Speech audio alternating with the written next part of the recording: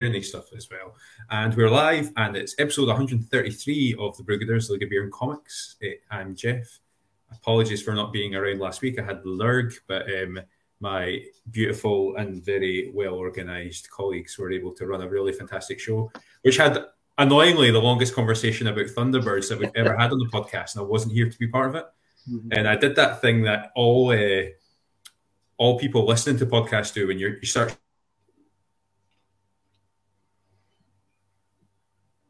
Interesting. So, and just like that, Jeff has disappeared. What happened there? Somebody's finally managed to shut Jeff up. That's amazing. So who was these organised colleagues? He said, was he talking about that us? Must be us. Yeah. It sounded like we were late going on. We had all sorts of technical problems. I don't think organised is a word I would use to describe us. Sorry, I was just adjusting my. It was still a good chef. Oh boy! So, there was two Jeffs briefly there for a second. One Jeff is enough. Yeah. So what were we saying about being organised? Coordinated discussion well enough, Colin? Was that fine? Yeah, it all went well. Yeah. They were like, always talking about Thunderbirds again. They spent too long on that last week, so. Are we going to talk? Sorry, are we going to talk beers before the guests come on, or? No, I'd like to bring them in because I'm quite excited. Yeah, can I just say, for anybody that's joining us for the first time, right, it's always like this. Yeah, it's pretty bad. Like, you would think after 133 episodes we've got it, but we've not. Okay, stand by. Anything can happen in the next half hour. Our guests this week we're really, really excited to be joined by the organiser of the Lawless Comic Con. Out down in Bristol, which Colin, you're going to this year, and you're very excited. I'm going. We're going to be joined by Sue, and to chat about that. But we're also going to be joined by our friend and fellow Gerry Anderson aficionado, Steve Tanner, who's got some really exciting work happening with the Gerry Anderson company, and is the new Time Bomb Comics Spectrum anthology is coming out really, really soon. I know I shut you down there, David, about beer, but I've got my beer in totally ready. This is my Captain Scarlet beer, which is amazing that even exists. So let's see if I can do this right. So, dun dun dun dun dun dun dun. Yeah, and you get it as well. Dun dun dun dun dun dun dun. Hey. So, we're all here, so we're not doing what we planned at all. No, just I've introduced you. While I disappear and do all the backstage stuff, Sue, would you like to tell us who you are? And Steve then can do the same. That's okay. Hi, my name's Sue Haddrell. I'm the organiser of Lawless Comic Con, which is a comic convention on the 28th and 29th of May in Bristol at the Doubletree. It's primarily sort of British comics related, so we do focus a lot on Dread and 2000 AD, but also we're expanding into generally sort of historical and indie and small press British comics. So things like the Beano and Commando and Time Bomb comics, bring along the Gerry Anderson side of things as well, or discussing that, but also indie comics like and the 77 and Sentinel and things like that as well. So that's what we do. Good stuff. Super. And Steve? Well, I'm Steve Tanner of Time Bomb Comics. So as well as I've been described very often as the public face of Time Bomb Comics, which makes you wonder what the unseen guys look like, really, isn't it? And as well as being a publisher of Time Bomb, I'm also a creator myself. So I write some of the titles for Time Bomb. I'm also writing New Captain Scarlet. I got to drop that in as well. And I've been involved with comics now with Time Bomb for 15 years. So there it is. Awesome. Yeah, I like that. Super duper. So we're going to kind of just kick off with you, Steve, for a bit. But Sue, please feel free to jump in at any point if you want to comment or whatever. So, Steve, you've been on the sort of Comic Con circuit for quite a while now. When your table's always really impressive. You've got you've got a spread of books in different genres. Can you tell us a little bit about those sort of? I know you're here kind of to talk about the new book a little bit, but tell us a bit about your other range of books that you've got. Okay, well, I mean, it's interesting because we kind of the stuff that we publish has been described as kind of retro British. Although the stuff we do is kind of brand new comics, and a lot of people find it has a kind of feel of comics of the past. For example, the Flintlock series that we do, which is all set in the 18th century. That's very much kind of in the spirit of the adventure comics that were published in the 60s and 70s, particularly the girls' comics, because the girls' comics always had really great classic adventure stories featuring strong female leads, and that's one of the motivations behind the characters in Flintlock as well. We also had to do Brawler, which is very much kind of inspired by Warrior, taking that kind of notion of an anthology series which featured strong lead characters in each of the stories, rather than an anthology which is set around a particular theme, which is a lot of the very often that's how anthologies are published these days, that there's a particular theme that unites all the stories together. But with Brawler, the idea was something which is very character driven. We also have Harker, which is a crime series. Which was originally presented about 10 years ago now. It came out as a 12-issue black and white series. It was self-published by Vincent Danks and Roger Gibson, and we've brought it back. We've coloured it. We're releasing it in thicker volumes, and we're currently kind of finishing off the run of the original series, and then we'll be going into brand new Lawless Harker stories created by that team. We've also got standalone graphic novels. The most recent one was Rotten Under the Snow, which was Katie's, who you had on. I know you had on a few weeks back, and that's literally just come out. It came back from the printer yesterday, so that's about to go out to be mailed out over the weekend and the beginning of next week. And of course, we're currently got Spectrum, which is the new title we're doing, which is features characters and concepts from the worlds of Gerry Anderson. So we have quite a wide range of stuff as well. There's other kind of books we do as well, but those are the core books that we currently do at the moment, and what we're probably best known for to most people. Yeah, there's certainly all ones I've seen on your table, and I've read a few of those as well, particularly Brawler and Flintlock as well. Quite enjoy a bit of highwayman or highway lady action. So I don't know what we're seeing on the screen there, because it's all gone fuzzy for me. Oh, there it is. So there's your Kickstarter, which has still got 10 days to go. I didn't realise It was still ongoing quite so long. But yeah, so it seems to be doing pretty well there. Yeah, I hope you're pleased with how that is going. I see there's lots of stretch goals being added to that quite recently, prints and things. And you first told us about this. We were all in the pub a few weeks ago at the Glasgow Acme Comic Con, and you kind of maybe under the influence of some beers that we'd plied you with, let us know that this was coming out, and that was rather exciting. I think we all got a bit overexcited about it, but there it is now. It's within grasp. So tell us a little bit about the team behind this. Who's all working on this? Well, this has been. It's great to finally be at a point where it's just about to be published. To be perfectly honest, because this is something that first came up about this time last year, and it was a case of the Anderson Entertainment, and Jamie Anderson, Gerry Anderson's son, is the guy who runs Anderson Entertainment. He was interested in getting a comic produced featuring some of their well-known kind of concepts and characters. So they came to us and we had a bit of a chat about that, and came up with the concept of Spectrum.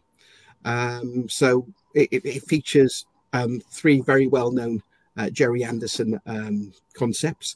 You've got the new Captain Scarlet, Space Precinct, and Terrorhawks. And in the the Spectrum book.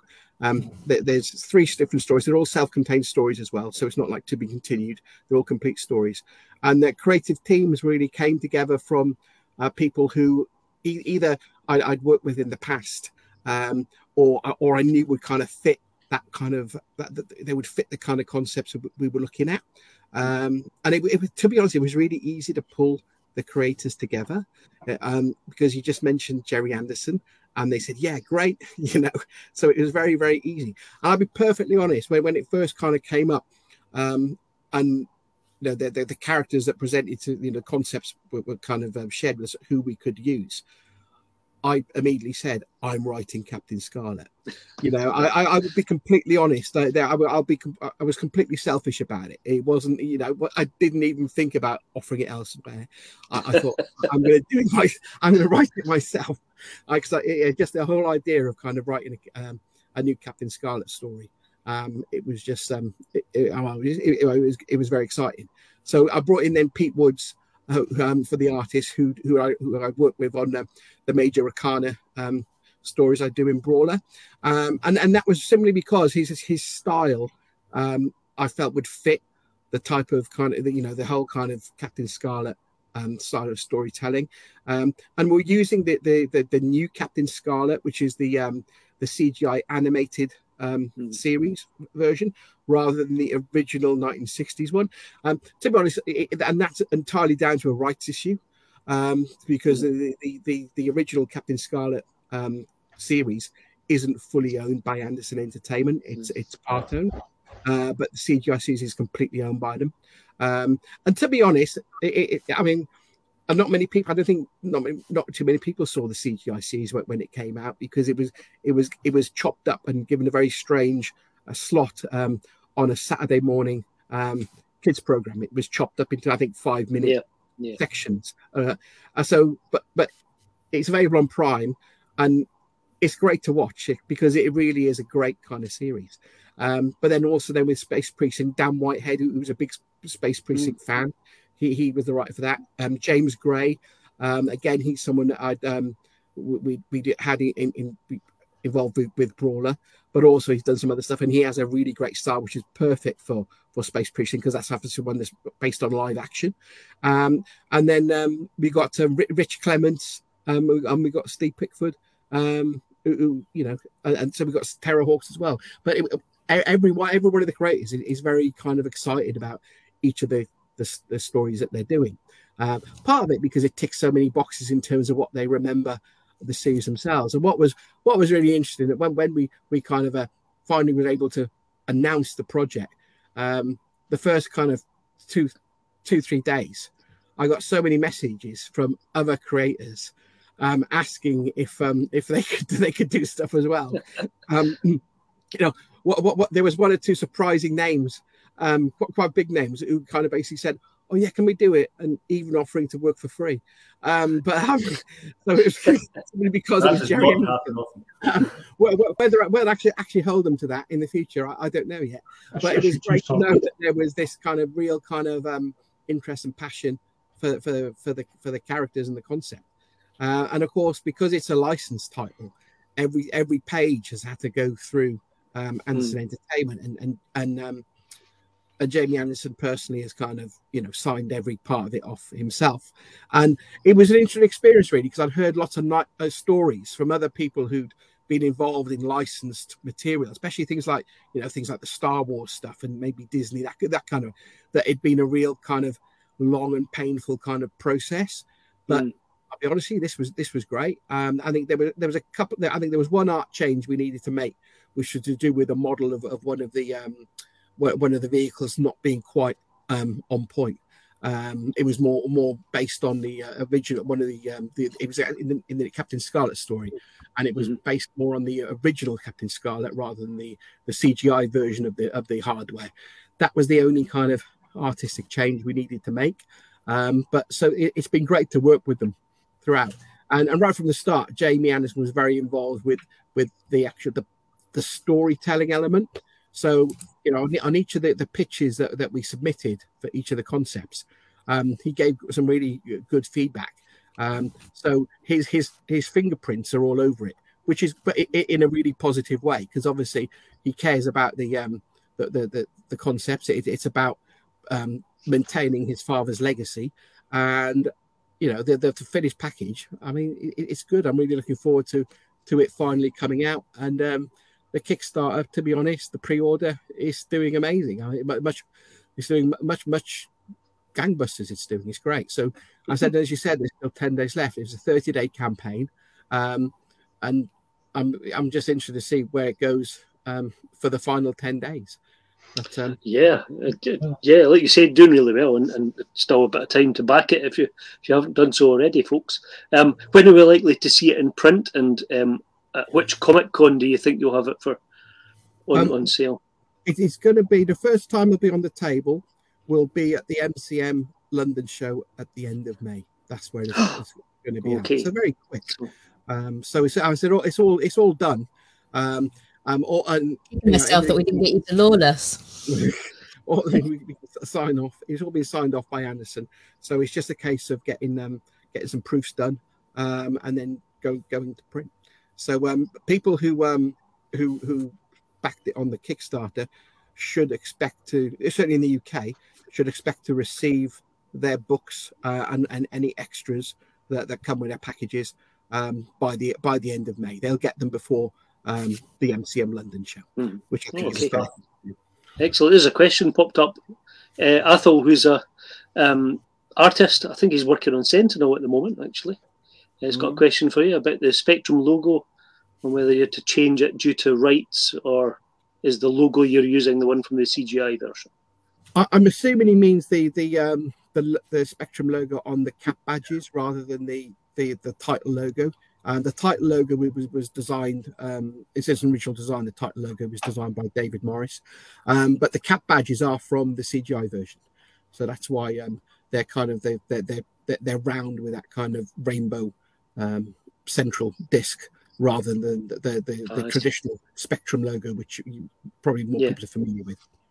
Was it just how certain things looked that was the major differences between, the original version and the CGI? I mean, is that all you really had to look into it, or was there story elements that you had to avoid as well? The thing is, the cartoon version, the CGI version, it tends to be a lot faster paced, and there tends to be a lot more action sequences, because there's certain things obviously you can do with an animated character that it was impossible for them to do with puppetry. So that's the biggest change. The hardware has all been redesigned. There's nods to the original kind of vehicles and the Angel Interceptors, but they're very much their own thing. The uniforms are slightly different. The biggest change when you actually watch the CGI series is there is much more natural diversity, for want of a better word, in there. So whereas the original was basically all kind of white male Spectrum agents, now we have a mixture of nationalities, and there's female Spectrum agents there as well. In the original, it was just the Destiny Angels that were the women, so it's much more reflective of a kind of, I guess, the times we live in, and so I think by that then it offers a bit more proper storytelling potential. I mean, the CGI series is well worth checking out because it is very, very entertaining. I'm assuming it's an all ages comic. Is that correct? Yes. Yeah. All ages comic. Yeah. Good stuff. I'm really looking forward to seeing Terrahawks, actually, because Terrahawks as a kid scared the crap out of me. Yeah. So I'm looking to go over that fear. That's what I'm most interested in. I used to watch the reruns or the repeats of Captain Scarlet on like a Saturday or Sunday morning or whatever. I really quite enjoyed them. But Terrahawks was always very, very scary. Terrahawks is still scary. Shut up. Which for sure. I used to work with a lady who looked like Zelda, and obviously that was her nickname, behind her back. But yeah, she terrified us. Yeah, I think we've all worked with that with Zelda at some point in our lives. But I mean, the Terrahawk story that Steve Pickford has drawn and Dan has written, it's a cracker. So I'm sure it really captures the spirit of the original series, and you can hear Windsor Davis as you're reading it, you know, as Sergeant Zero. You can just hear the voice of Windsor Davis. It's great. One of the robots, wasn't he? Lovely boys. So tell us a little bit about Space Precinct, because it's probably the show that I'm least familiar with, probably because it was one of the later ones, and you know I was kind of growing out of watching what I suppose would be termed kids TVs. So tell us a wee bit about that. Well, that was a police procedural, for want of a better word. It's set in 2040, so it's a live action series, but they have kind of aliens in there as well.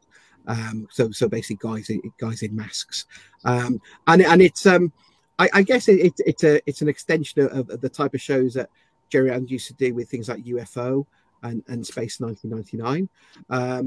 It's set, you know, in a city not in the not too distant future, so there are futuristic elements in there, but it's not kind of it's not as kind of like out there as some other kind of future concepts, you know, the police, they got flying police cars, that kind of stuff, you know.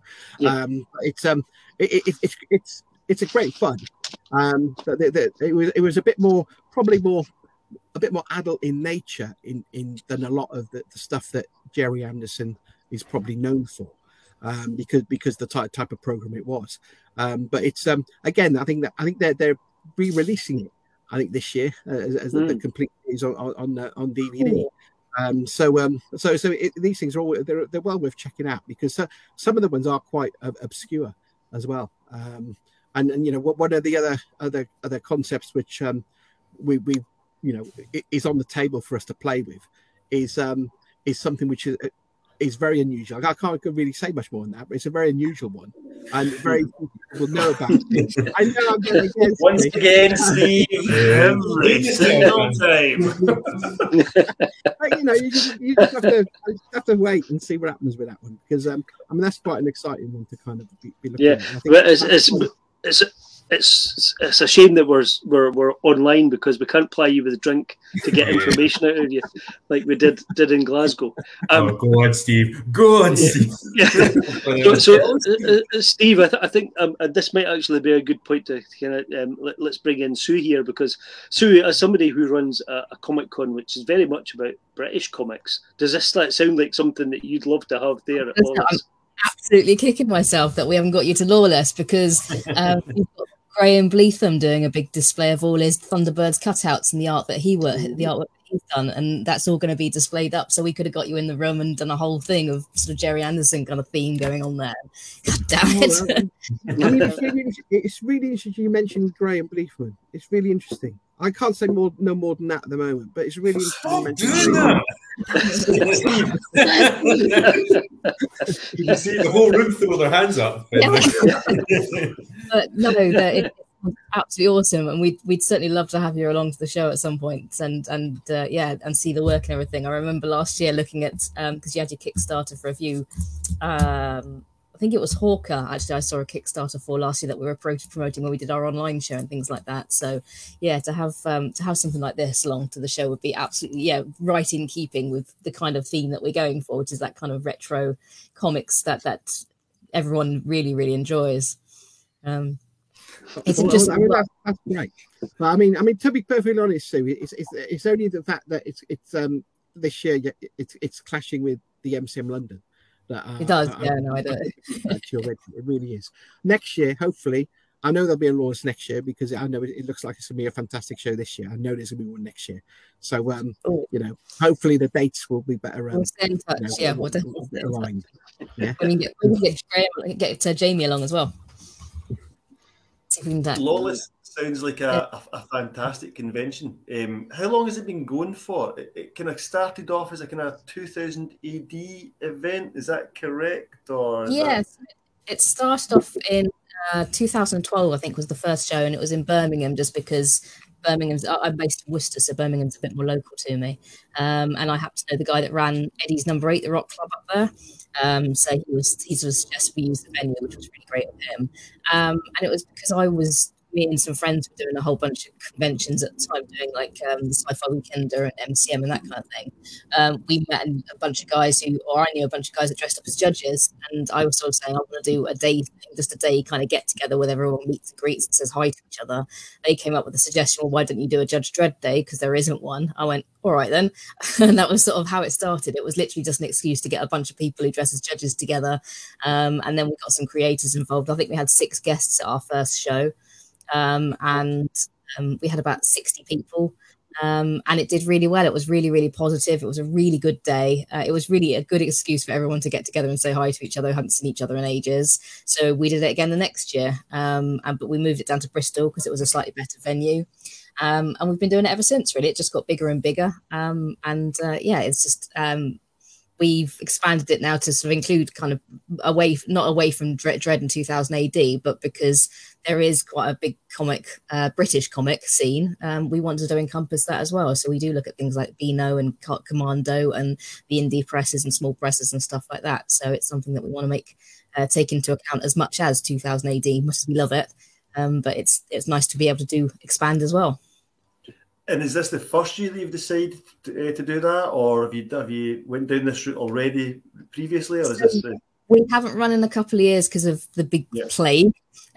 So 2019 was our last major one, and we did it as a tribute to Carlos Esguerra, who's because he passed away earlier that year, I think, or the previous September. So we were asked to do a tribute to him. We had and that was a really, really good show. But the 2018 show was our last show, and then we cancelled 2020. We went online 2021, and this year was like, this is the big comeback, and we decided to do a 2-year show and expand it out, and see who else we could get in. Very wicked. And it's 2 days this time around as well, isn't it? It was normally just a lot more work for you then. No pressure. It's a long enough day on the Saturday, but purely because it kind of made sense to a few people have suggested it, and I put the word around, and it's just an excuse for everyone to stop. Everyone stops over anyway because they're all having a pint at the bar, so everyone tends to stay over anyway. So we're like, well, let's just roll it over for Sunday then, shall we? We'll just do it again. So that's exactly what we've done. And all the artists were well up for that because it gives them an excuse to do some more drawings and sell some more work and promote themselves. So it's, we're just an excuse to roll it over and carry it on, really, for another day. Good stuff. What are folk going to expect this year? What's different? Or, what's a typical Lawless if you're going to be visiting for the first time?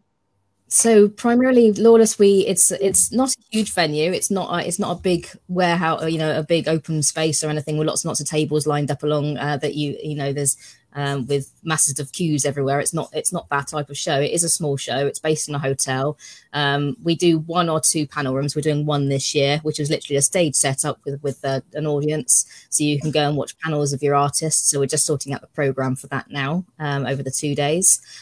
We have a big signing room, so everybody, all our creators, we have a maximum usually of about 28 to 30 creators, and they've all got tables that they share and sit at, so they can sell all their prints and any of them promote any of their work and stuff like that. And we have a trader section as well, so we do try and promote small press and indie comics, and we get those guys as well selling their work and promoting up. And it's, as I say, it's not a huge show, so there's not a big issue with queues and stuff like that. It's very, very much a social show. You go there to say hi to everybody, and just enjoy your day and meet up with some old friends and do some silly cosplay and get to watch some good panels and get some good signings. This year is going to be different because primarily it's a 2-day show, so we've got 2 days worth of panels to go to. Hopefully everyone's going to be at the bar in the evening as well, so it'll be a good night there, which will be quite cool. One of our biggest guests we've managed to get this year is Brian Bolland, who's agreed to come this year, which was absolutely wonderful. So I'm really looking forward to seeing him because I'm genuinely a fan myself. So I'm going to be like, hello, I'm a fan. So yeah, I'm going to be squeeing a little bit at that. We've got John Wagner has very, very kindly donated a 1995 Stallone film screenplay to us with his notes on for us to auction at the show. Yeah. You're going to see, so we're going to do a full proper auction off the screenplay with his possibly positive, possibly negative comments on what he thought of the original Stallone Dredd when it came out in 1995 and what his recommendations were. So he's very kind. We're going to, that's going to be at 5:00 on the Saturday afternoon. We're going to be promoting it. What else have we got? 77 are our sponsors this year, so they're going to have their own table there with Pandora and 77 promoting with their creators and all their Kickstarters and work and things like that, which is going to be really good. So not only have we got the creators that I've invited, but also the 77 a lot of bringing their crew as well. So they're going to have sort of a set up of tables with all their guys doing sketchings and signings as well, which is going to be fantastic. I'm super excited because they've agreed to do our program this year, and they're custom making a Lawless program with a Lawless comic, Lawless character in it. And it's just, I keep seeing people keep sending me the artwork for it, and every single time I go like really mad because it's frying my brain a little bit. Just seeing people creating work of my little show. It's like, whoa. So that's kind of awesome. So yeah, there's going to be an actual custom comic created just for Lawless, which hopefully will be an annual thing. I'm kind of hoping it's not going to be a one-off. This will be an awesome thing to have each year. It'll be amazing. So yeah, the 77 are going to be there and promoting that in Pandora. What else have we got? I think we also got the Noble Bolt Award. Colin Noble, is that correct? Yeah, Colin Noble and Dave Evans. So Zarjaz, Dave Evans, I was in touch with him year on year. He always did our program for us every year. And we saw each other at the show. He always gave me a huge hug. He was such a lovely guy. And when the news came of his passing, it was a kick in the gut. It was weird. So yeah, he's done our program every year for us. And Colin Noble as well was one of these guys who never got a chance to come to the show. So we'd been chatting back and forth. He'd helped us with a lot with online stuff. He helped us with doing the he was going to help us do the online show last year, so he was going to be doing moderating and things like that. And yeah, he was one of these guys that just knew everybody and everything about anything, so he was your go-to guy if you needed to know something. And with both of them passing in such a short space of time, I wanted to do something to honor their memories, essentially. And that was taking the idea of the person that wants to go to the show but can't make it. Like Colin was never, just for whatever reason, was never able to make it to the show. So I did a shout out that just sort of said, if you want to nominate someone to the show that you think deserves to come, we'll pay for their transport and accommodation and get them to the show, whatever it takes. Even if they're disabled and they need a carer, or if it's just them and they're told and they need a flight from the arse end of nowhere, we'll get them there. So I put a shout out and asked for nominations, and you can nominate them for whatever reason. It could have been, he's my mate, I haven't seen him in 10 years, can we get him there? Or it could have been a massive story. There was no criteria behind it. It was just, you nominate who you want to nominate and we'll pick a person. This year we voted for Rich Clements. He seemed to be the most appropriate.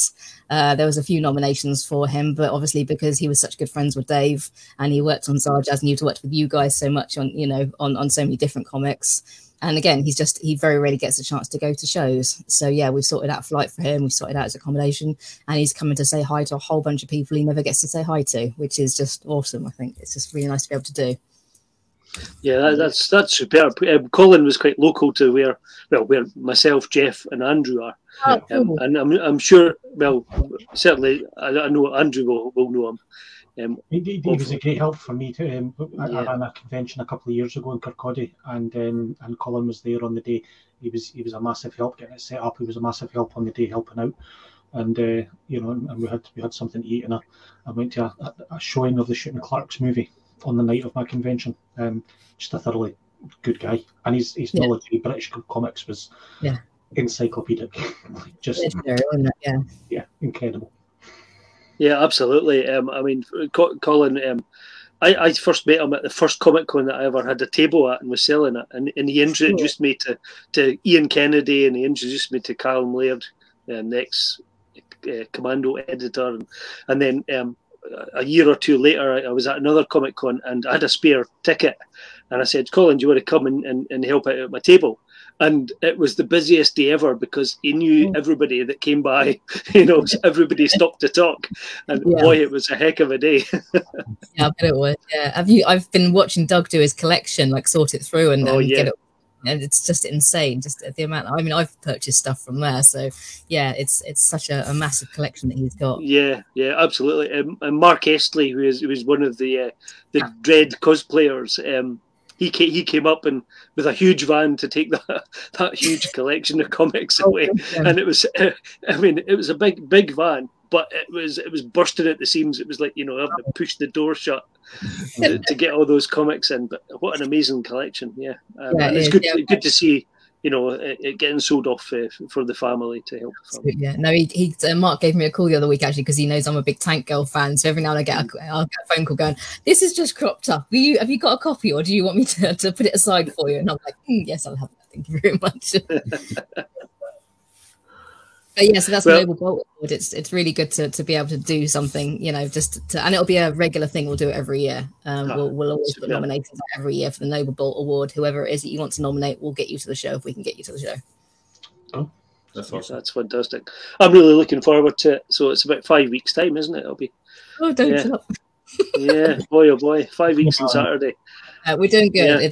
I'm really excited about it now. Actually, there's so much going on that's going to be so. I'm so looking forward to seeing this program. The amount of people who keep sending me art for this program, it's blowing my mind slightly. So, and I'm really looking. It's our first show in a couple of years, so it's the first time me doing a convention for a while. So I'm just looking forward to saying hello to everybody and catching up with people, and getting all our artists together. It's a big thing for all the artists and creators as well. They pretty much come to the show just to see each other as well as to see the fans. It's very much a drink and get together for them as well to catch up with each other. I'm pretty sure that's the reason Brian's decided to come this year, because he knows so many people.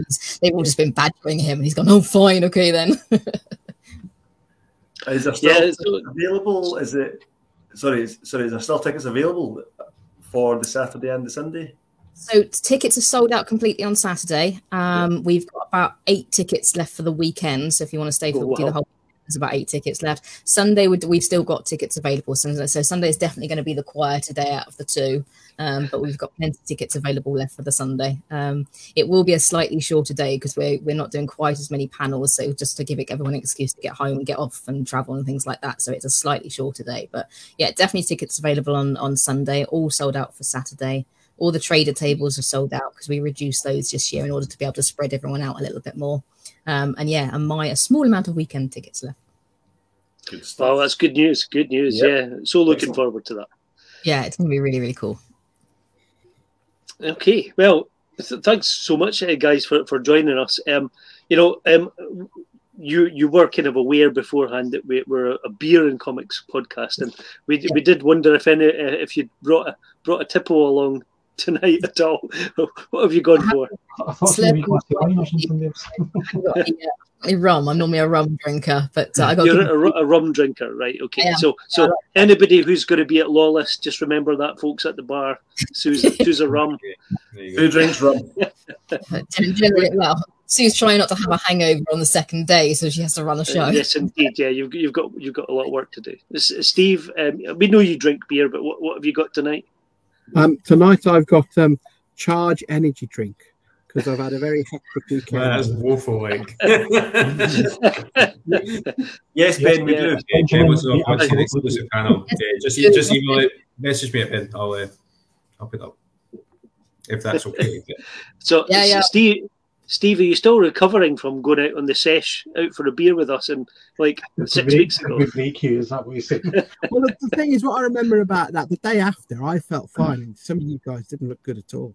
So I mean, yeah, I know you're the Brewgooders, but at least one or two of you can't handle it. That's what I'm saying. I was a little bagged up by the end of the night. That's all I'm saying. We were all really disappointed in you by the end of the night, if memory serves.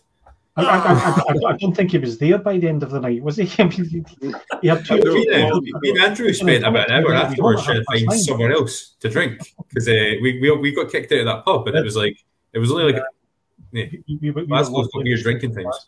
Trying to find another pint. It must have been close to 1, I think, by the time we were heading home. Was it? Yeah.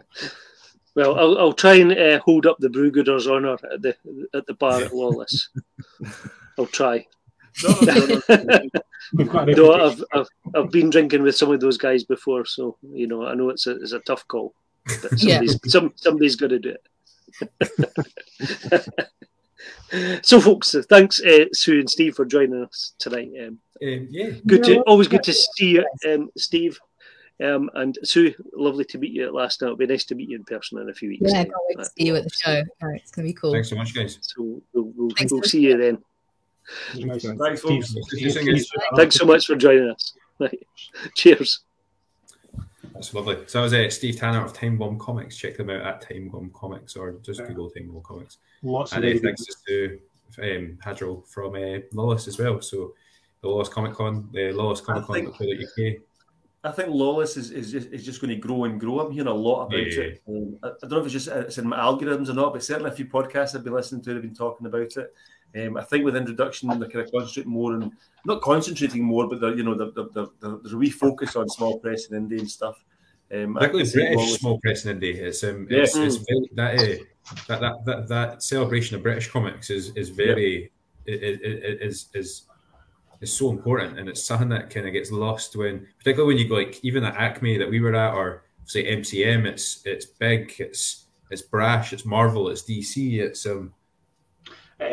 kind of getting taken over a wee bit by Far Eastern manga and anime and stuff like this. But there is still a lot of affection from people my age and upwards for old school British comics. But when sort of these things started, when 2000 AD started and most of these comics were coming out, there was no anime. I'd never heard of anime until the sort of mid-80s when Akira sort of broke through.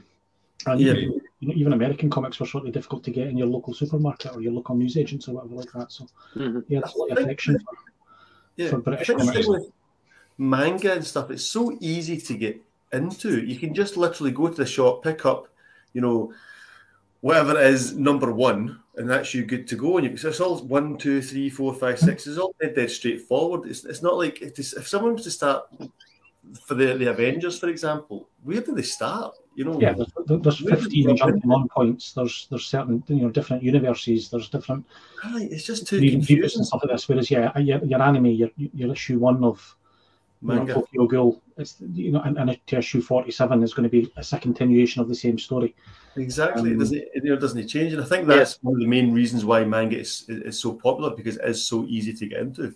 Mm-hmm. So any indie creators, just 1, 2, 3, 4, and work your way up. I think also with in terms of British comics, with Rebellion and the Treasury of British Comics and Hibernia bringing out reprints of some of the old stories, and a lot of the current or past 2000 AD artists and writers worked on all those comics. They worked on the action and battle and all the sort of IPC Fleetway books, some of the DC Thompson stuff in the past, Warlord and Victor and things. So a lot of these people that are going to be at Lawless worked on a lot of those comics. So it does make it kind of more appealing to people beyond 2000 AD. And with the reprints coming out, they're becoming things that are available to a bigger audience and a younger audience that maybe never saw them first time round. Yeah. Even Rebellion doing reprints though of 2000 AD and Judge Dredd and stuff. They're sort of doing legacy stories, aren't they? Going back and doing like printing runs of or like arcs, and like Judge Dredd and stuff. I think for me, the thing that I'm gutted about missing most at Lawless, I'm not going to Lawless. I'm going to a music festival the weekend after, and kind of picked that over Lawless, which I'm kind of gutted about in hindsight, because the lineup for this music festival I'm going to is pretty woeful. But I love going to comic conventions with Colin, because he's like a wee kid in these things, and I think Lawless is going to be it's going to be legitimately Colin in the kid, the equivalent of a candy store for a kid. So it's going to be Colin at Lawless. I know exactly. I mean, I'm so jealous myself. But Brian Boland, for me, has written the best Batman story. Or no, written. Sorry, he illustrated the best Batman story there's ever been in the Killing Joke.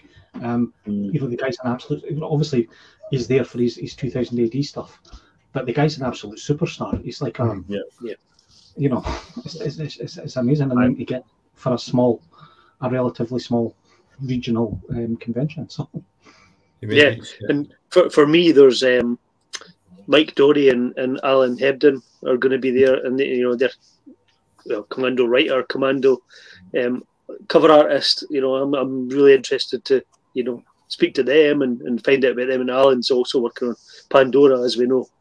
One of his stories drawn by Anna Morozova. So yeah, really exciting. He's also at Lawless, isn't it? She's going to be at Lawless as well, doing stuff. So yeah, of course she'll be there for both 2000 AD and for promoting Pandora. With the 77. So yeah, and it'll be great to just meet up all the 77 guys again. I know we met some of them at Top Bubble, but there's going to be more of that team. Yeah, the big Ben. More members there. So we're looking forward to that as well. Super duper. I am very jealous as well. I would love to be down. Hey, and Dave, as a writer, aren't you jealous? Steve getting to write Captain Scarlet as well. Oh, you know what? Actually, of course I am, but I couldn't do it. There's no way. I would just be like, I can't write Captain Scarlet. I just wouldn't do it justice. I couldn't. So all credit to Steve for taking it on and doing it, but I would be too scared. I couldn't do it. It's a big step up. I'm maybe a bit too young to know really fully about Captain Scarlet. So when I watched it as a child and I used to love it, I was still a bit too old for it. I'm still a bit too young for it. So I don't really know. Yeah, I wouldn't do it justice. I wonder if I don't know if it happened because obviously it's a licensed project. He's Captain Scarlet. It's a licensed project that Steve's also got a lot of. He's got a lot of love for. He's a big fan of the Gerry Anderson stuff.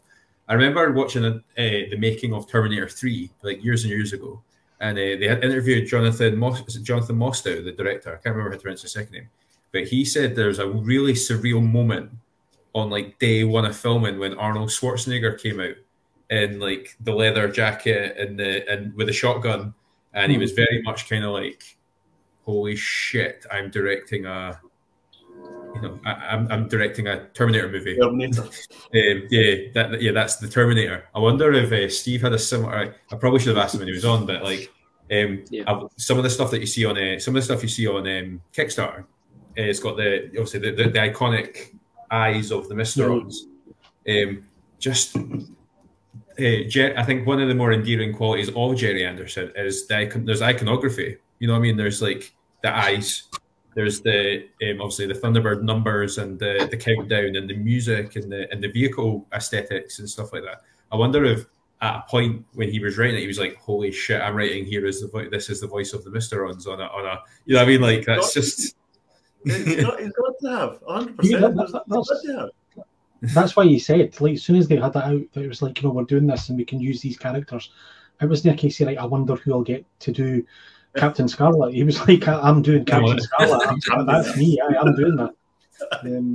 You can just imagine people putting in stories and somebody's put in no offense, Steve, if you're still watching, but a better Captain Scarlet story, and he's went. That's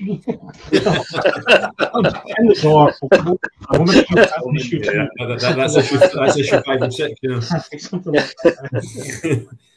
What is everyone drinking this evening? Sorry, so before we move on to that, do you think there could potentially be a Thunderbird comic coming soon? Again, he said it. I think they have the rights to Thunderbirds because of the live action movie and the CGI and shit. We spent. We talked obviously once we spoke to Steve quite quietly at the pub when he told us about Spectrum. We talked about this for quite a long period of time, and I did ask about Thunderbirds, and he did say Thunderbirds of all the Gerry Anderson stuff, it's the one that's got really bizarre.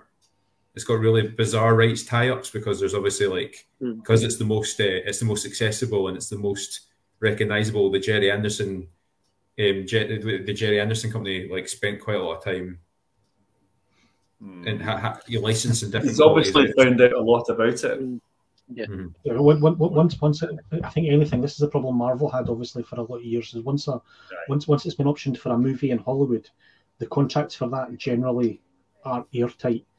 That as long as they keep doing something with it every X number of years, it doesn't revert back. It stays with.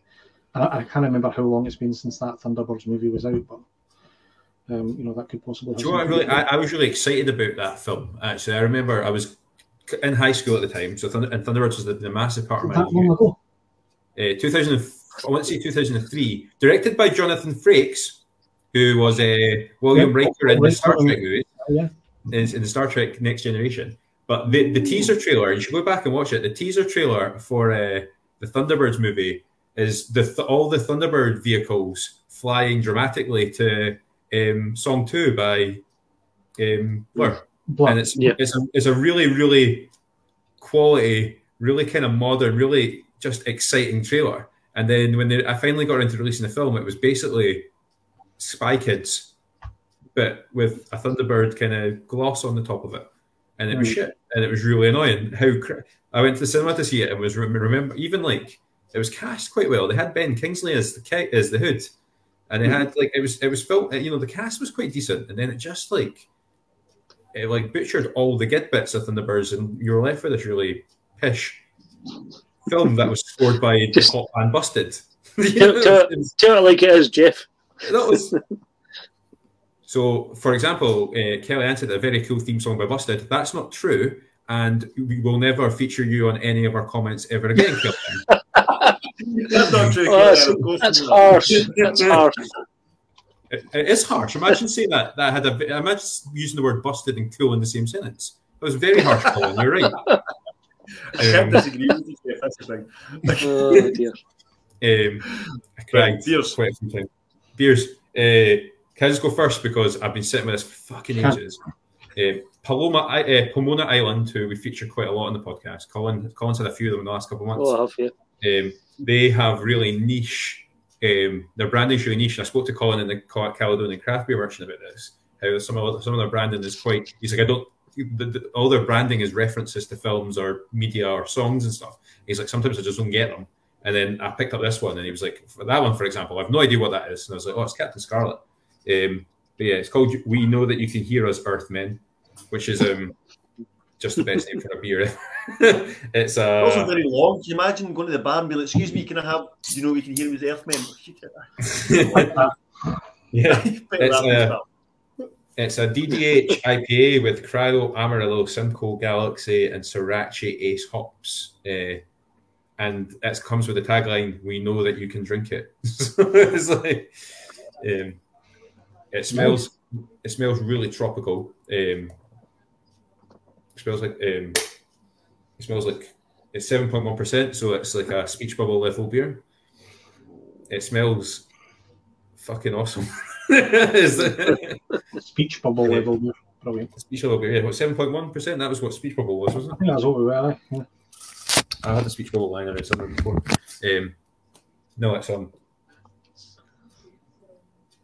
really. Do you know, like, they talk about dank beers? They talk about that quite a lot. Like, oh, it's got a dankness to it and stuff. I don't really know what that refers to, but that reminds me of this. It smells and tastes like a lot of the beers that use that kind of like phrasing. I think it's really slightly bitter aftertaste is what I associate with that sort of thing. Yeah, it's really it's really smooth, but it's like it's really punchy, and it's got a lot of it's just got a lot of body to it. I'm trying to that sort of tropical. There's some really, like, we talked about it, mosaic. You know, the mosaic hop. Mosaic hop, yeah. Yeah. So I think there's Amarillo and Simcoe, and mosaic all have kind of this kind of really distinct, full-bodied.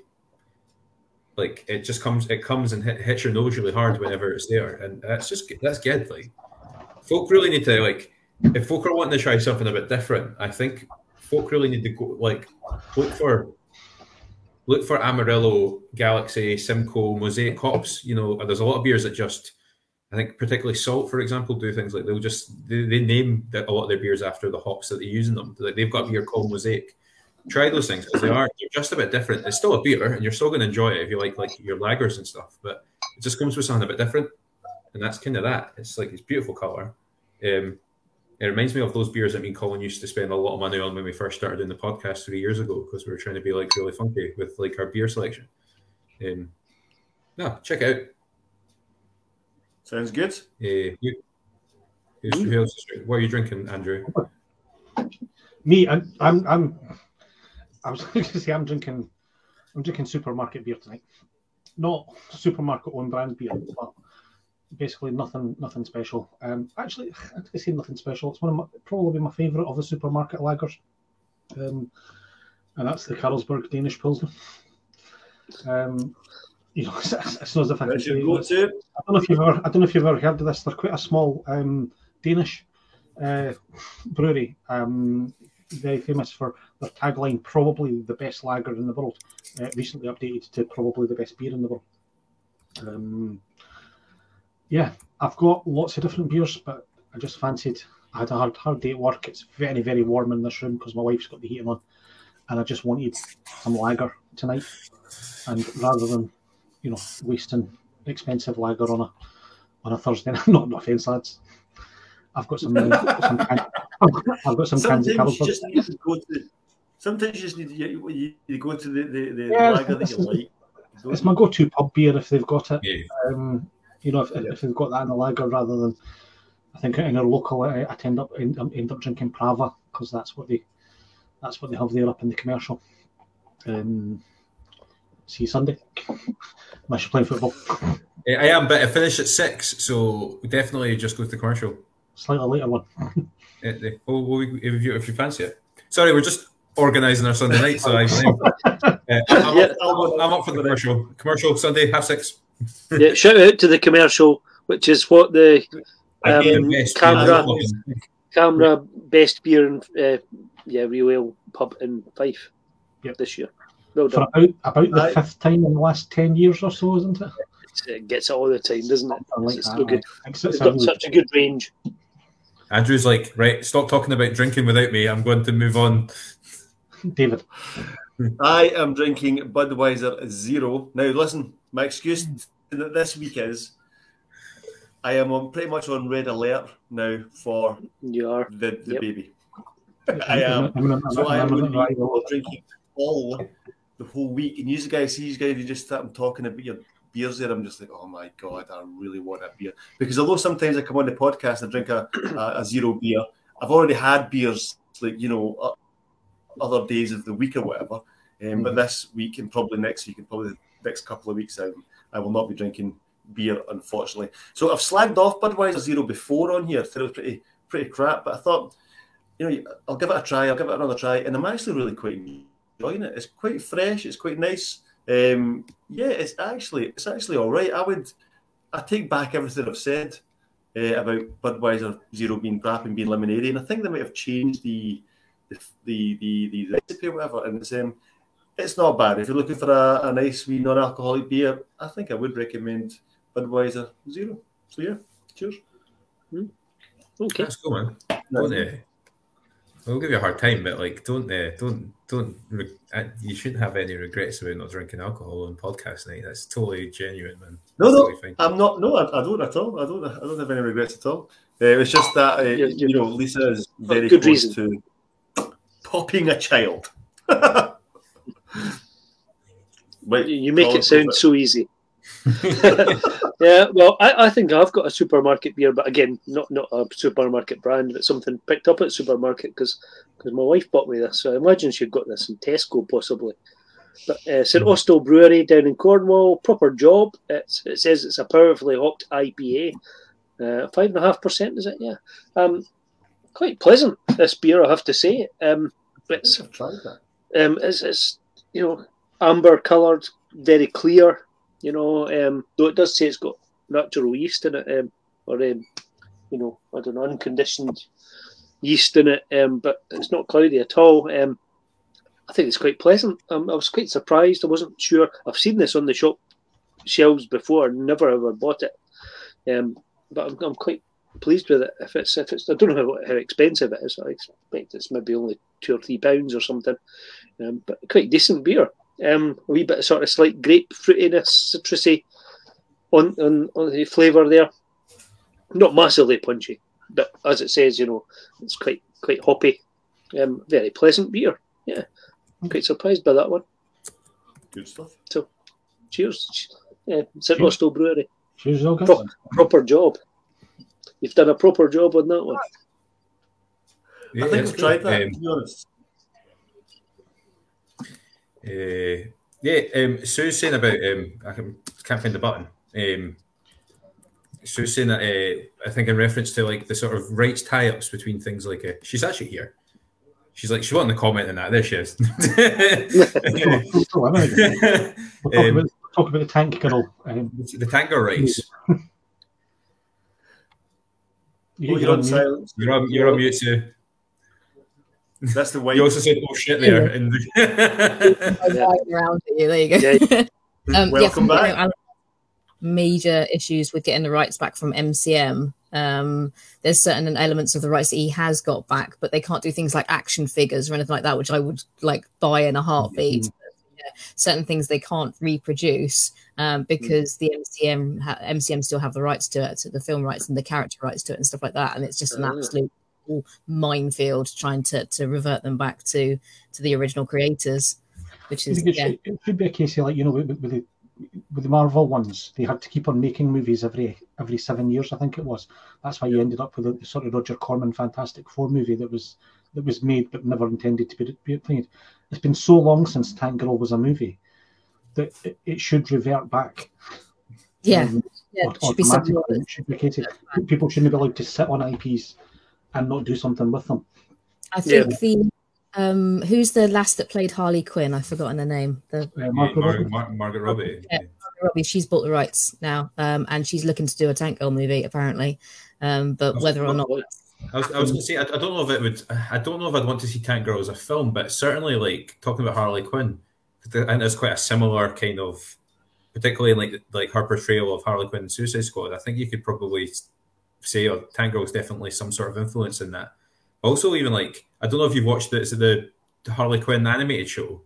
That's all. I think you could do a really cool Tank Girl animated show, very similar. It's hilarious. Like, it deserves that because of the level of balminess in it and the crude jokes and the crude British retroness of the jokes and the Britishness of it that the Americans wouldn't get, kind of thing, of just stupidity. I think it would deserve to be an animated show. I don't think you could reproduce that in a massive Hollywood studio with 5-star actors and massive action sequences. It doesn't, in my head, it doesn't gel together. I mean, I'm obviously, I'm not Alan Martin, so he's, he gets final say whatever he wants and that kind of stuff, and I think he's up for it. But at the same time, I can't see it being. It would never be a proper Hollywood action movie. It doesn't kind of fit that genre. I don't. But I'd be well up for either an animated adult, like they did with Invincible. They could do the same thing like they did with Invincible. Amazon Prime animated adult cartoon with stupid violence and boobs, and that'd be amazing. Absolutely. And Amazon are doing some marvelous things. Amazon or Netflix even, with the League of Legends things and stuff like that. They're doing some marvelous animations now. So I'd love to see that. Yeah, I don't particularly want to see Margot Robbie trying to be Tank Girl. I think, she'd be Tank Girl trying to be Harley Quinn again, basically, wouldn't she? Yeah, basically. She's like.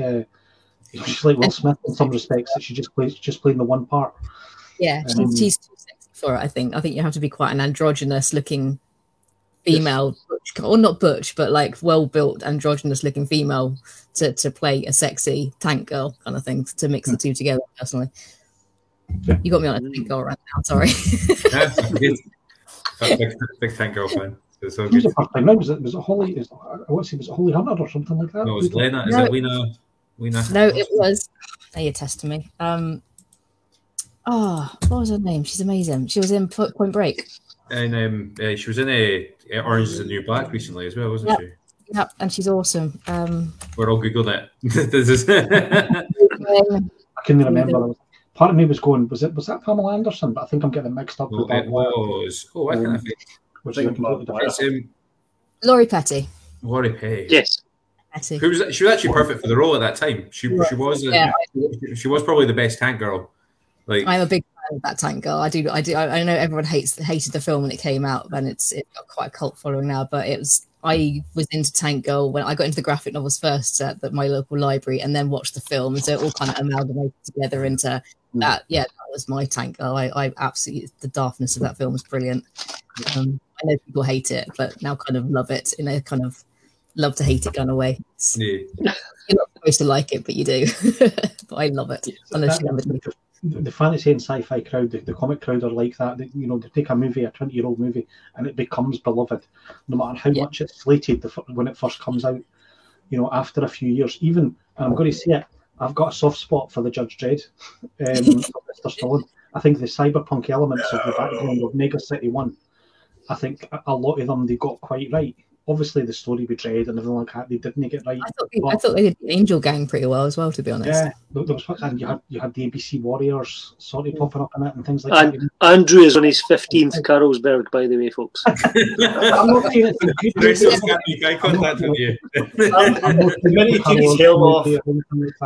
All I'm saying is I've got a soft spot for the movie. It came out at a point in my life, and it got some parts right. That's all I'm saying. I've got a soft spot for it as well. It's a swamp just south of Edinburgh. Okay, fair. I was challenged to a drinking game to quote Tank Girl the movie at one point where I pretty much knew the script. I'm like, you don't want to play that game because I can't just like the whole of the opening. So, I can do that. Mental note if that happens in the bar. And Star Trek. Well, Colin, I'm gonna message you. And say, go and annoy Sue up about Tank Girl. Yeah, I was wondering whether I should bring a cosplay in. I don't know if I could pull off Tank Girl. Please don't even try. I'm short and I haven't got enough boobs, so I can't get away with it. I'm just too short.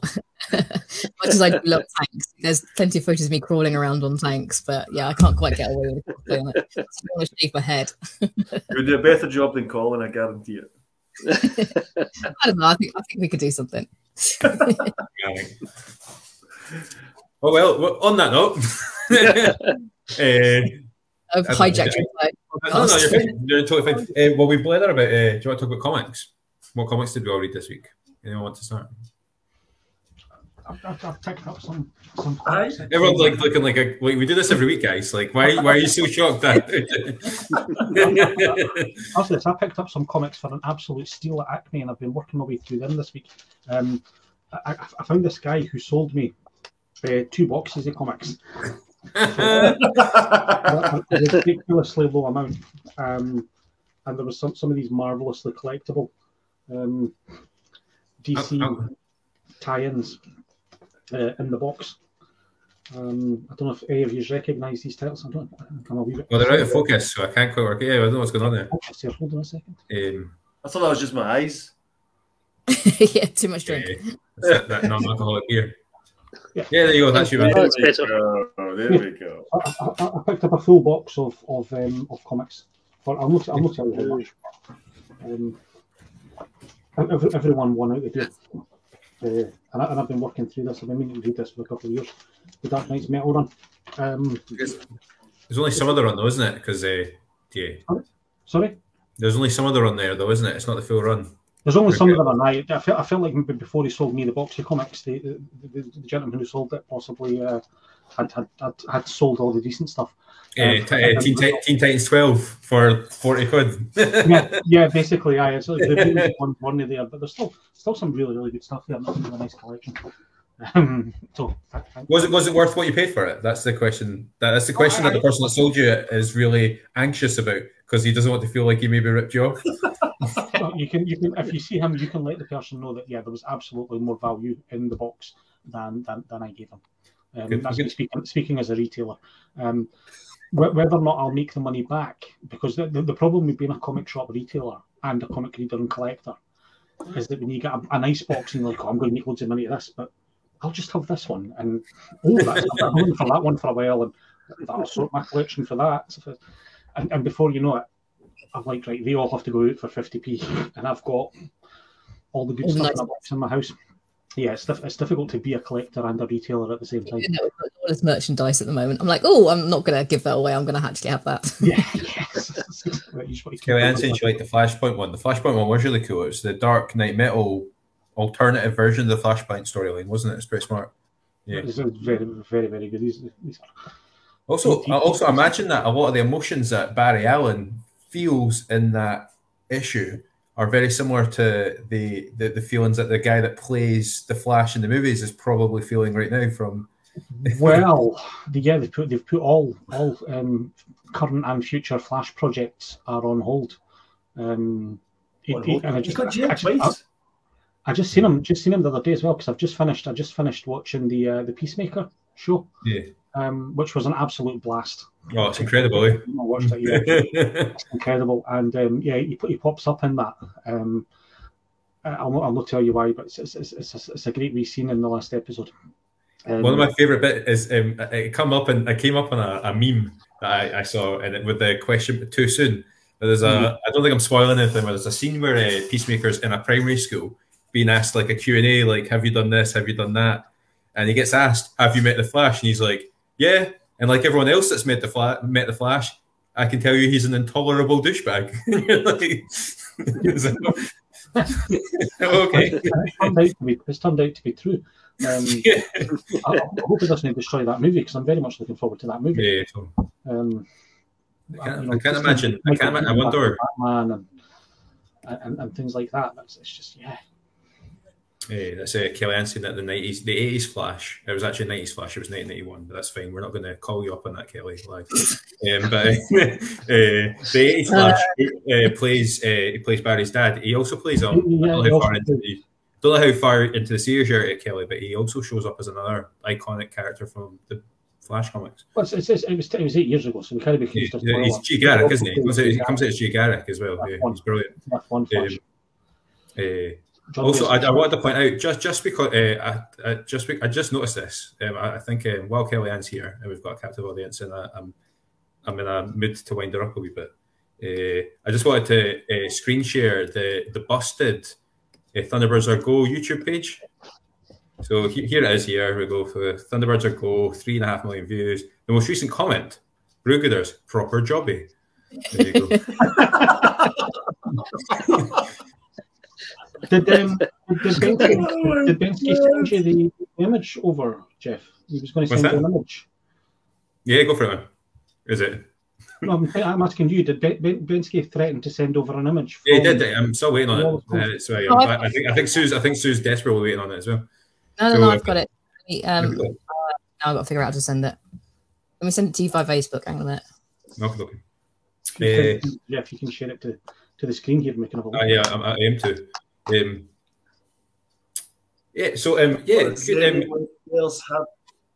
Sorry, does anyone have any more comics that they want to talk about? Or? Have you got a comic, David? Actually, no. Okay. I don't. I'm amateurs. No alcohol and no comics. Transmetropolitan Book 2, which is fantastic. But I'll talk about that next week. But I would like to recommend a couple of podcasts that I've listened to this week, if that's all right. So I listened to, do you guys remember Phoenix Jones? The real life superhero from Seattle. Oh, yeah. He's got a break. Yeah, I do remember. There's a documentary about him on is it Pluto? You know, the free thing that you can watch Star Trek, what's his face on? Star Trek Discovery on? Amazon. Yeah, and there's a thing on Amazon about it as well. Yeah. Anyway, there's a podcast out just now. It's a weekly one. There's like 4 or 5 episodes at the moment, and it's called The Superhero Complex. Is that correct? And it's about Phoenix Jones and his team of people, the Rain City superheroes. And it's just fucking hysterical listening to the madness that these guys think they are superheroes, and they're pretty much just breaking up pub fights or bar brawls at the end of the night. They're pretty much standing outside clubs and pubs at 1 o'clock, waiting for the drunks to spill out and then splitting up fights at the end of it. And it's just funny listening to it. And there's a couple of kind of podcasts that shoot off from it. There was one that comic, or the comic trope, I think it was, and he was Omega, which is one of his team. And hearing his side of events and his side of the story is really quite funny when you compare it to Phoenix Jones's side of the story.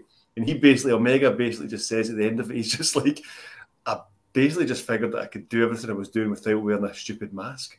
It's really quite funny. I would definitely give it a listen. The Superhero Complex, I'm sure it's called. The other one I listened to as well, which Mark Miller was on, was the James Bond podcast. That's really good. And it's he talks about obviously he's a fan of James Bond, and they talk about James Bond and with the first Bond movie he watched and stuff. And they also talk about the Kingsman, Super Crooks, and obviously his new one, which is the King of Spies, and how he's kind of he's modelled it on kind of Pierce Brosnan almost, I think is what they said. It's a really good podcast. A really good episode, I should say. The James Bond podcast. I'm definitely going to check out more of that. But anyway, that's my two recommendations for this week. Yeah, King of Spies finished a week or two ago. I think it was a 4-issue series. Great. I thought it was brilliant.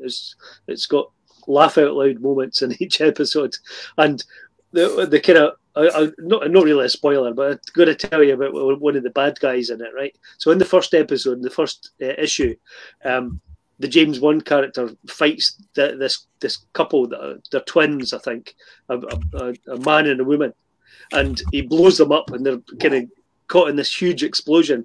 And then a couple of issues later, they turn up again, right? And the guy has no arms, and the girl has no legs. Or maybe I've got it the opposite way around, and one carries the other one on their back so that they can still continue fighting, and then they're going after this James Bond character. It's just hilarious. It's such a good series. You must get it. I think I did read that the collected editions out in a couple of months' time. Right, go and check it out. It's so funny. It's a very definitely grab the collected editions. But I think because he's got a big part in Netflix, I do think that they're talking about turning it into a movie, possibly. Yeah, I think that's right. I worry about this with Mark Millar. They've taken massive liberties with his work in the past. Like they change massive points of his stories from his stuff, and he doesn't seem to mind. He's laughing to the back though, eh? He's making it in. I've got here. Ben's just sent it to me, so he's still, and then obviously we've Sue sent it to us as well. I've got this picture from the '77 Lawless. You may have noticed for the last minute that Sue's got like a total ear-to-ear Cheshire cat grin, and this is why, you know. That might be the wine. So yeah. Oh no way! That's well cool. It's me. I believe this has happened. It's blowing my mind. It's just, I loved Glenn Fabry's little face as well, peeking in. Oh yes, just peeking in there. Oh, there's Steve with his blazer shirt on. I'm enjoying that. Glenn Fabry at the side. I love Glenn Fabry. I've got a sketch of his, and I'm a massive fan. I talk about him a lot, about meeting him at a convention, and it was a full weekend convention with him, and I don't think he was sober the entire weekend. Like I've never seen him without a bottle of beer in his hand. He's a little bit better than he used to be, mainly because of his health. So I think he definitely does a little bit better than he used to. The first year we had him was chaos. I had the story I heard on Sunday, running around in the morning trying to find his shoes and stuff like that. He's absolutely, I think, apart from possibly maybe Alex Ross, he's my favourite cover artist in comics. I think he's absolutely. The stuff he done on Preacher was amazing. Yeah, Preacher. Wasn't it? Yeah. Well, I've got to say, Dan Cornwall's recent cover's pretty stunning. Oh yeah, the double dread. Yeah, the double dread one. Yeah, as well. Just keep name dropping all these former guests of the podcast. It's great. Like, I love it. It makes me feel really happy. That's it. I'm sorry. Hold on. I've got a couple of comments in the thingy. That's Steve. That's Stuart just saying good evening. He's going to catch us on the podcast. So Kellyanne firing out that she really enjoyed the recent Kingsman Secret Service film. We've talked about that before. I wasn't a fan. I like it. So the sort of prequel one. The prequel one, yeah. I thought it definitely had pacing issues, I think, in comparison to it.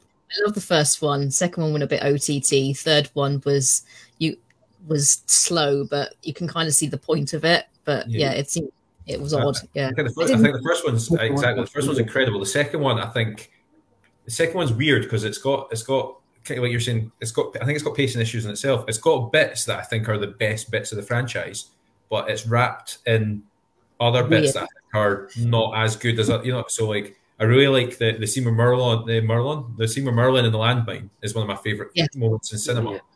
The scene where they get drunk together as well, I really liked. Just that. That's a good one as well. And the whole thing with Elton John being like an integral part of the plot is great. I didn't enjoy the recent Kingsman movie. I thought it was kind of too. I felt like you could have removed 5 minutes of footage, and it could have been the prequel to any. It could have been a prequel to James Bond, and you wouldn't have challenged that, you know. You know, that's interesting, because that podcast I was listening to, the James Bond podcast with Mark Miller, that's pretty much kind of what he was saying. The Kingsman's all kind of based around kind of James Bond kind of thing, you know. So there you go. I can see what they're going with it. They were trying to prove his motivation, weren't they? That was the whole point of it. They were saying this is where his motivation came from. But they took so long to lead up with it, and then they kind of cut it off, and then they were like, and now here's the other half of the film. And it's I like the Kelly. So much they could have probably done the lead up and then the rest of the film, I thought. So the stuff Rasputin was sorry, Jeff. Building the character around. If you've not seen it, I don't want to give too much away, but that massive sort of twist, the massively unexpected happens. Yeah, you're quite right. They could have had something happen to her son very early, and that would have given the Ralph Fiennes character the motivation to go and do what he did without, you know, called the bad guy in the that character. I was like, bad guy straight off the bat. He was really obvious, I thought. Yeah, no, definitely, because you didn't see him actually getting I thought I liked Rasputin. I thought the Rasputin stuff was quite funny, and I think that was probably the most on-brand aspect of the film. It was the most kind of, he was the most Kingsman-y kind of baddie, wasn't he? They could have done the whole film around that quite easily. For sure. I don't know. My favourite character was the goat. So the goat was brilliant. There's some. I don't know. I think setting it in the First World War removed. I don't know if it's just the elements of the first two films I love the most is the music is probably my favorite bit. So they obviously the Elton John stuff and the Country Road stuff, and then one of my favorite. Lynyrd Skynyrd came on the radio earlier when I was in the car, and it just takes you back to that fight scene in the church. Just incredible. And the word version with Pedro Pascal, you know, the cowboy fight at the end, and then play that really cool country western rock version of Word Up. It's great. And apart from obviously the Rasputin fight in the prequel, there wasn't any kind of nod to, I don't know. I thought they could have played around with like the time period and added sort of. I'm trying to think of an example. So you ever watch that film with Heath Ledger with the horse riding and the jousting, and they play a lot of like David Bowie. They could have done that with Kingsman, and it would have made it like an instantly like more on brand film. They could have done something. Versions. Like there's loads of 40s sort of swing stuff that they could have used, I think, quite easily. Like ska swing stuff they could have inserted. Yeah. That could. Right, totally. Awesome. Okay. Are you reading any comics this week, Sue? That's usually what we're talking about at this point. Are you reading anything particular at the moment? Are you reading any comics? I'm reading The Boys at the moment. The Boys are marvellous. I'm well under being a massive fan. I love the series. I absolutely love the series, and I really wanted to read the comics off the back of that. So yeah, I've just got the first 3 graphic novels, so I'm plowing through the second one at the moment. And I like the fact that I like the series as much as I like the comics. I can see why they made decisions in the series that are different from the comics, but also I like what's happening in the comics that doesn't happen in the series. Both of them work equally within their own genres perfectly. I think I'm really, really enjoying it at the moment. And I think it's the only issue I have, I think, is it's kind of possibly ruined my enjoyment of Peacemaker, because I prefer The Boys to Peacemaker. Peacemaker, I'm like, oh, I've seen all this before. Yeah, all the swearing and all the it's been done. And it was done better with The Boys, in my opinion. I think I read The Boys maybe 10 years ago, so there was a nice chunky time between me reading them and you know, before the shows came on. But yeah, those comics are amazing. It's so self-contained story to read. I love a bit of fucked up violent humour, kind of anything that's like comedy violence. That's why I like Kingsman so much. Anything that's comedy violence that's really screwed up, I'm like, yeah, I'm there for that. Nice. You were saying there about like watching the program and then reading the comics, and kind of I did something similar with The Walking Dead, and I quite enjoy like it's like a more enjoyable version of that thing where you like watch a film having read the book and being like, oh, like I think comics I think comics, because of the medium that they, the medium itself, it's more enjoyable to sit and go, oh, I understand why they're doing this in a TV show, and not whereas I never considered. I did it with Preacher, and I did it with The Walking Dead. I've not considered doing it with The Boys. I've not read The Boys. I've watched them. Lock and Key is the next one I want to read. I really enjoyed the series. Oh yeah, Lock and Key books are great. They're amongst my favourite books I've ever read. I really like them. The story's really easy to really contained. Yes, it's quite similar to the TV show. Again, sorry. It's quite. The book and the TV show are quite similar.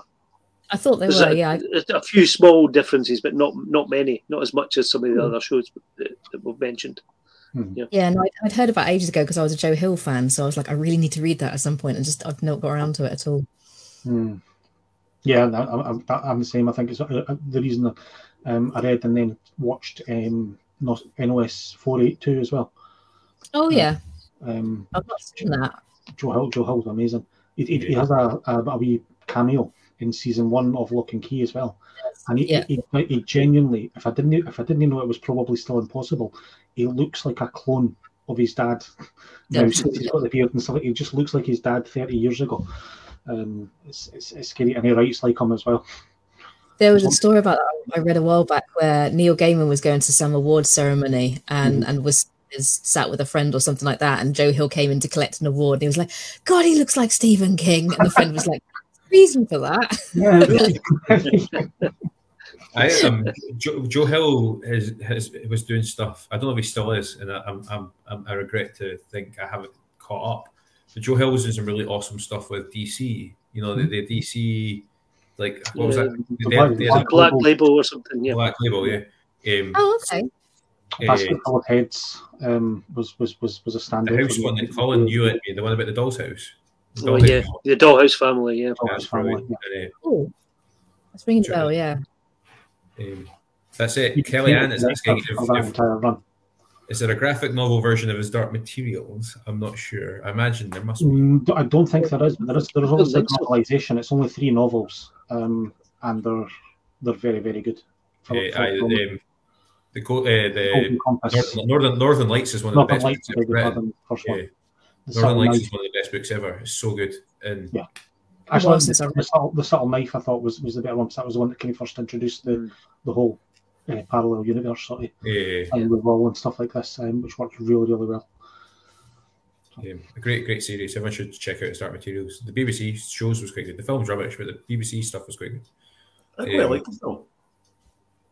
I think, like we were saying about, it reminded me of like Kingsman, like pacing issues, and they shuffled quite a lot of the stuff around. So like the big twist at the end of the book isn't featured at all in the film, and just kind of stuff like that. Can I go next for comics? Is that all right? Yeah, fine. I picked me and my son last Thursday went to Edinburgh it's a cafe called Cafe Queer. That it's a coffee shop and LGBT bookshop in Edinburgh, and me and my son went there last week because I noticed on Facebook that Quindry Press were doing a gallery there. So I went along there. I think you'd met Eve Greenwood before, hadn't you? Oh yeah, I've known Eve for a while. Yeah. You've known Eve for a while. I hadn't met them until Thought Bubble, but was totally blown away by just how awesome their output is, and the message, and the voice that they're allowing to be heard. So I went and purchased this from a Cafe Queer. When I Was Me, which is moments of gender euphoria. It's a collection of one-page autobiographical comics about the joyful experiences of being transgender. I was talking to Colin about it a wee bit before we went to air. Obviously, I think when a lot of people can talk about transgender identity, they talk about sort of gender dysphoria and how people being in a situation where they don't feel like physically in ways they match up to the gender that they associate them, or they just don't feel like themselves in the body they're in, and go through a period of transition to try and fix that. what I thought was really incredible about this is it's a celebration of moments where people have become euphoric during their transition. Something's happened. There's been a moment of identity realization or identity communication, or being able to be yourself for the first time, and just the power of that. There's I say it's just full of like the art that's incredible. There's just page after page of independent work, all collated by Eve Greenwood and Alex Hassan.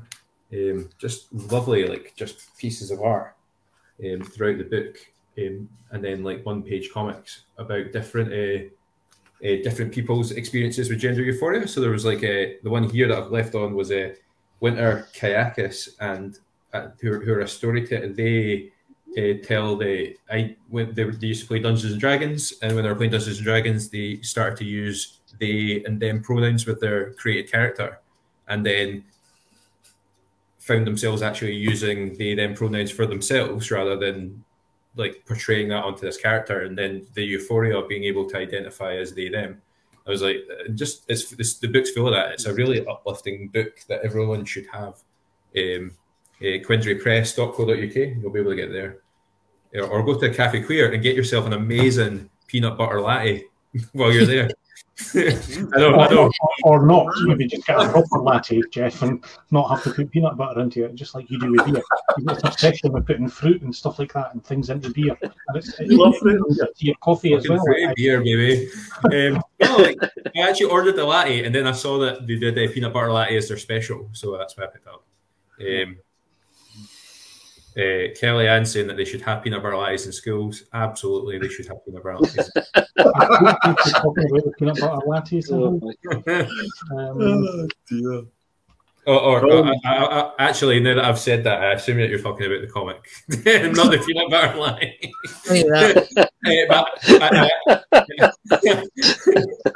Oh boy! I thought no more. Kelly Ann and Colin were having an educator vibe there, where like. Being in education, you're often met with really shit coffee.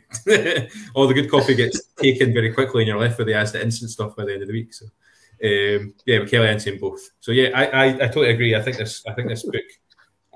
These are the books. I do that quite a lot. I'll buy a book, and I did it a lot at Thought Bubble actually. And I'll buy a book, and I'll be like, "This is really good," and I'll really enjoy it. I want to keep it really, really special, but then I'll take it to school, and then it goes missing because the kids all read it because they think it's as good as I did. So, yeah.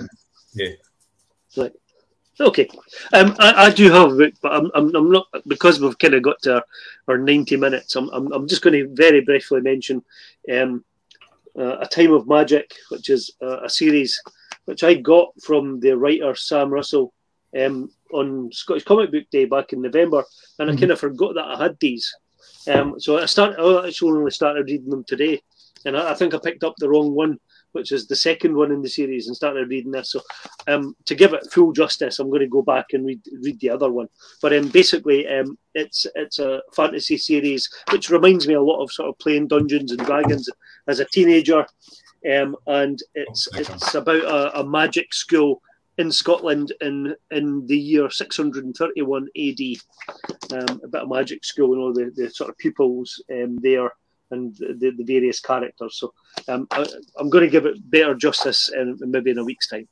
Oh, cool, man. So if you feel like reading along with Colin, he was in my shop for Scottish Comic Book Day. Yes. Along with Mr. Crana there. And I've read that, Colin. I bought some off him as well.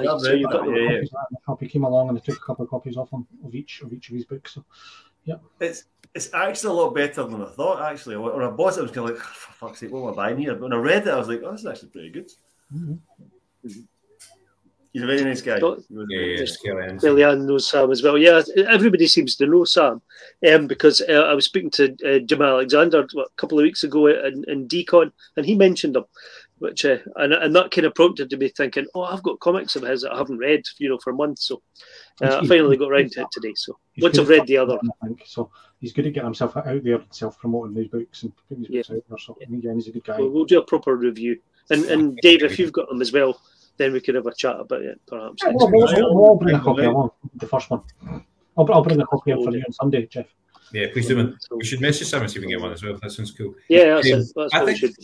I think comics, the comic world is one that I think is very.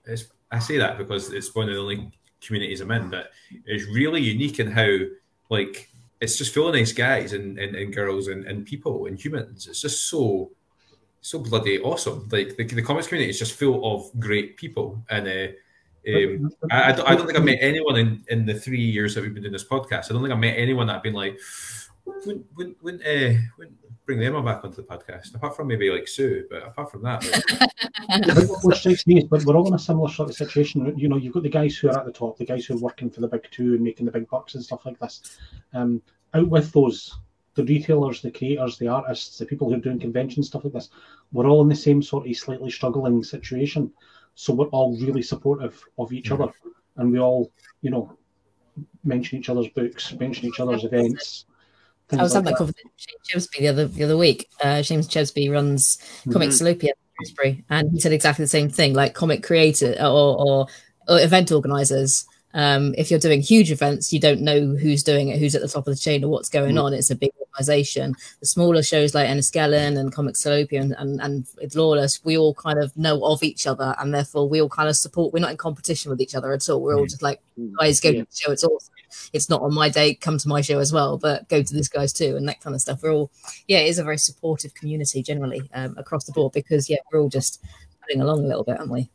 Yeah, I think it's like folk want, you know, we've all got stories and things we want to express, and it's almost like there's that shared empathy of that as well, isn't it? Like it's understanding, like I know that you want to tell a story, I want to tell a story, so you know, it's that kind of shared. It's amazing. I love it. Right, it's a minute and 30. Is it in a minute and 36? It's an hour and 36. We'll let everyone go and all that sort of stuff. It's been a great show. Thanks very much, everyone, for viewing as always. We've got a guest next week, Jeff. Probably. Who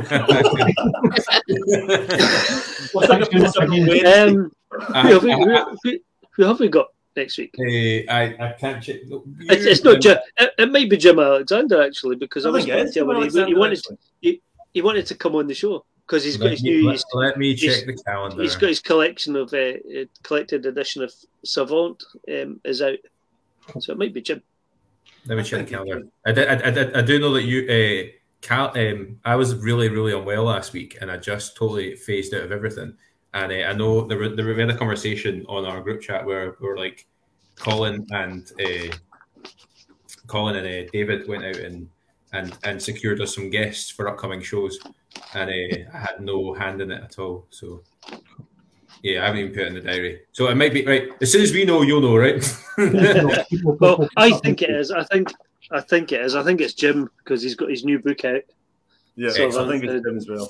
So I think that's who's joining us. There we go. Cool, and we hope everyone else will be joining us as well. So in the comments and that, thank you for everyone that's contributed this week, and we'll see you all. Thank you again, Sue, for joining us. Thanks again. That's okay. No. Cheers. All the best with Lost. Thank you to Steve as well. You know, everyone should be back in Spectrum if not done it already. It's got 10 days left, and it's going to be incredible. So amazing. It really is. I'll see you next week. Cheers, guys. Okay. Cheers, folks. Bye-bye. Cheers.